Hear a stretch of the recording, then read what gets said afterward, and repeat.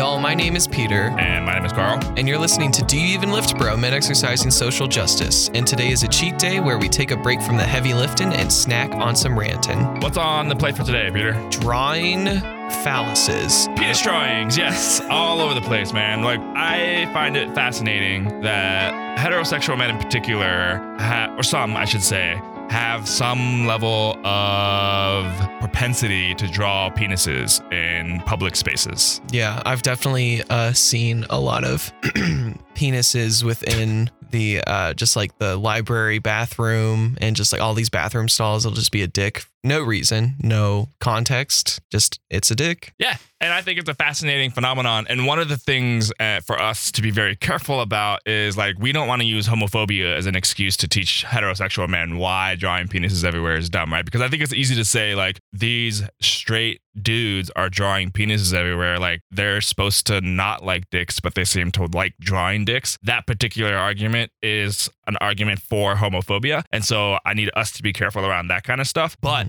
I do think like amongst men, drawing penises, immediate reaction is like, that's funny. Like that's the exact laugh, right? Like, dude, hell yeah. That's a dick. But like, there's two things to draw a distinction between like a legitimate mental illness of like someone who cannot help but draw penises. Like I think there is some sort of mental illness around that kind of stuff. So being careful about that, but that isn't the majority of what's going on. Yeah. The men I talk to who draw penises everywhere, one, think it's funny for some reason, but two, I've heard them talk about how it's used to be territorial.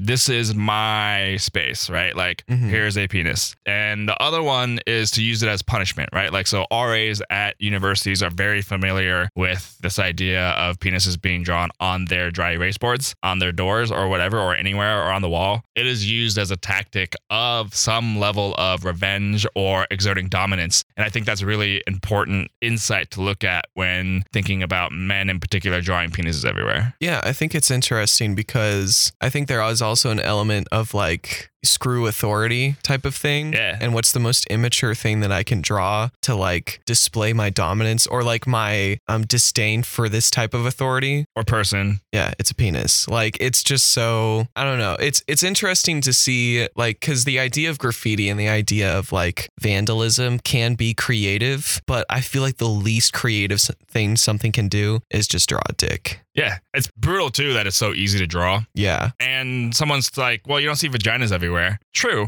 And I think it's because the symbolism is so different. Like I do think, I mean, we absolutely live in a phallocentric society. It's phallocentric culture. And so there is some direct line to penis and power. And I don't know if men who draw dicks on walls are conscious of that, but I do think that is some of the connection is there is some power in being able to spread my penis all over the walls and all over the halls. And it's annoying. Yeah. Annoying at the least and harmful at the most, triggering at the most, right? Yeah. I was working with a group of men in the residence halls, first year students, and we had this conversation of like, why do men, particularly hetero men, draw penises everywhere? And then, you know, they got to the point where like, yeah, it's like actually it's not cool. And so I asked them what the impacts were. Let's talk about it. What are the impacts of drawing penises everywhere? Well, it takes up space. Space, definitely. Yes. So where there was a wall with, you know, no drawings or anything, or like very limited drawings or vandalism, it takes up a lot of, and depending, because I feel like our society is also really bent on like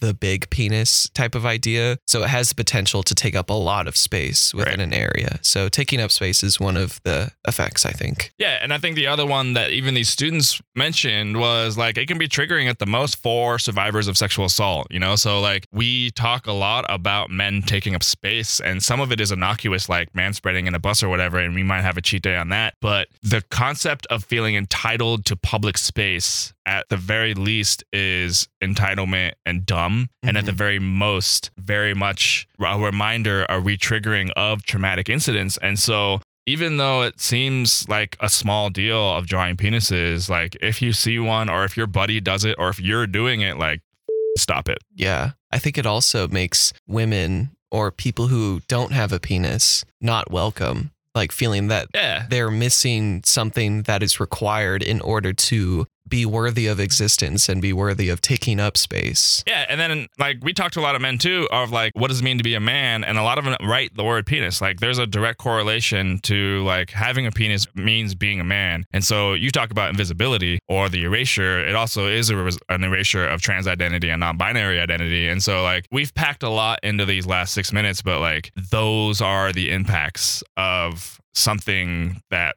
men easily say, oh, it's just a joke. Yeah, and we've talked on previous episodes where it's not just a joke, and the excuse for I'm just kidding, it's just a joke is no longer a sufficient excuse. It never was, but it definitely is now no longer a sufficient excuse to joke about harmful stuff. And if you want to learn more about that idea of joking around, you can check out our comedy episode. So nice plug.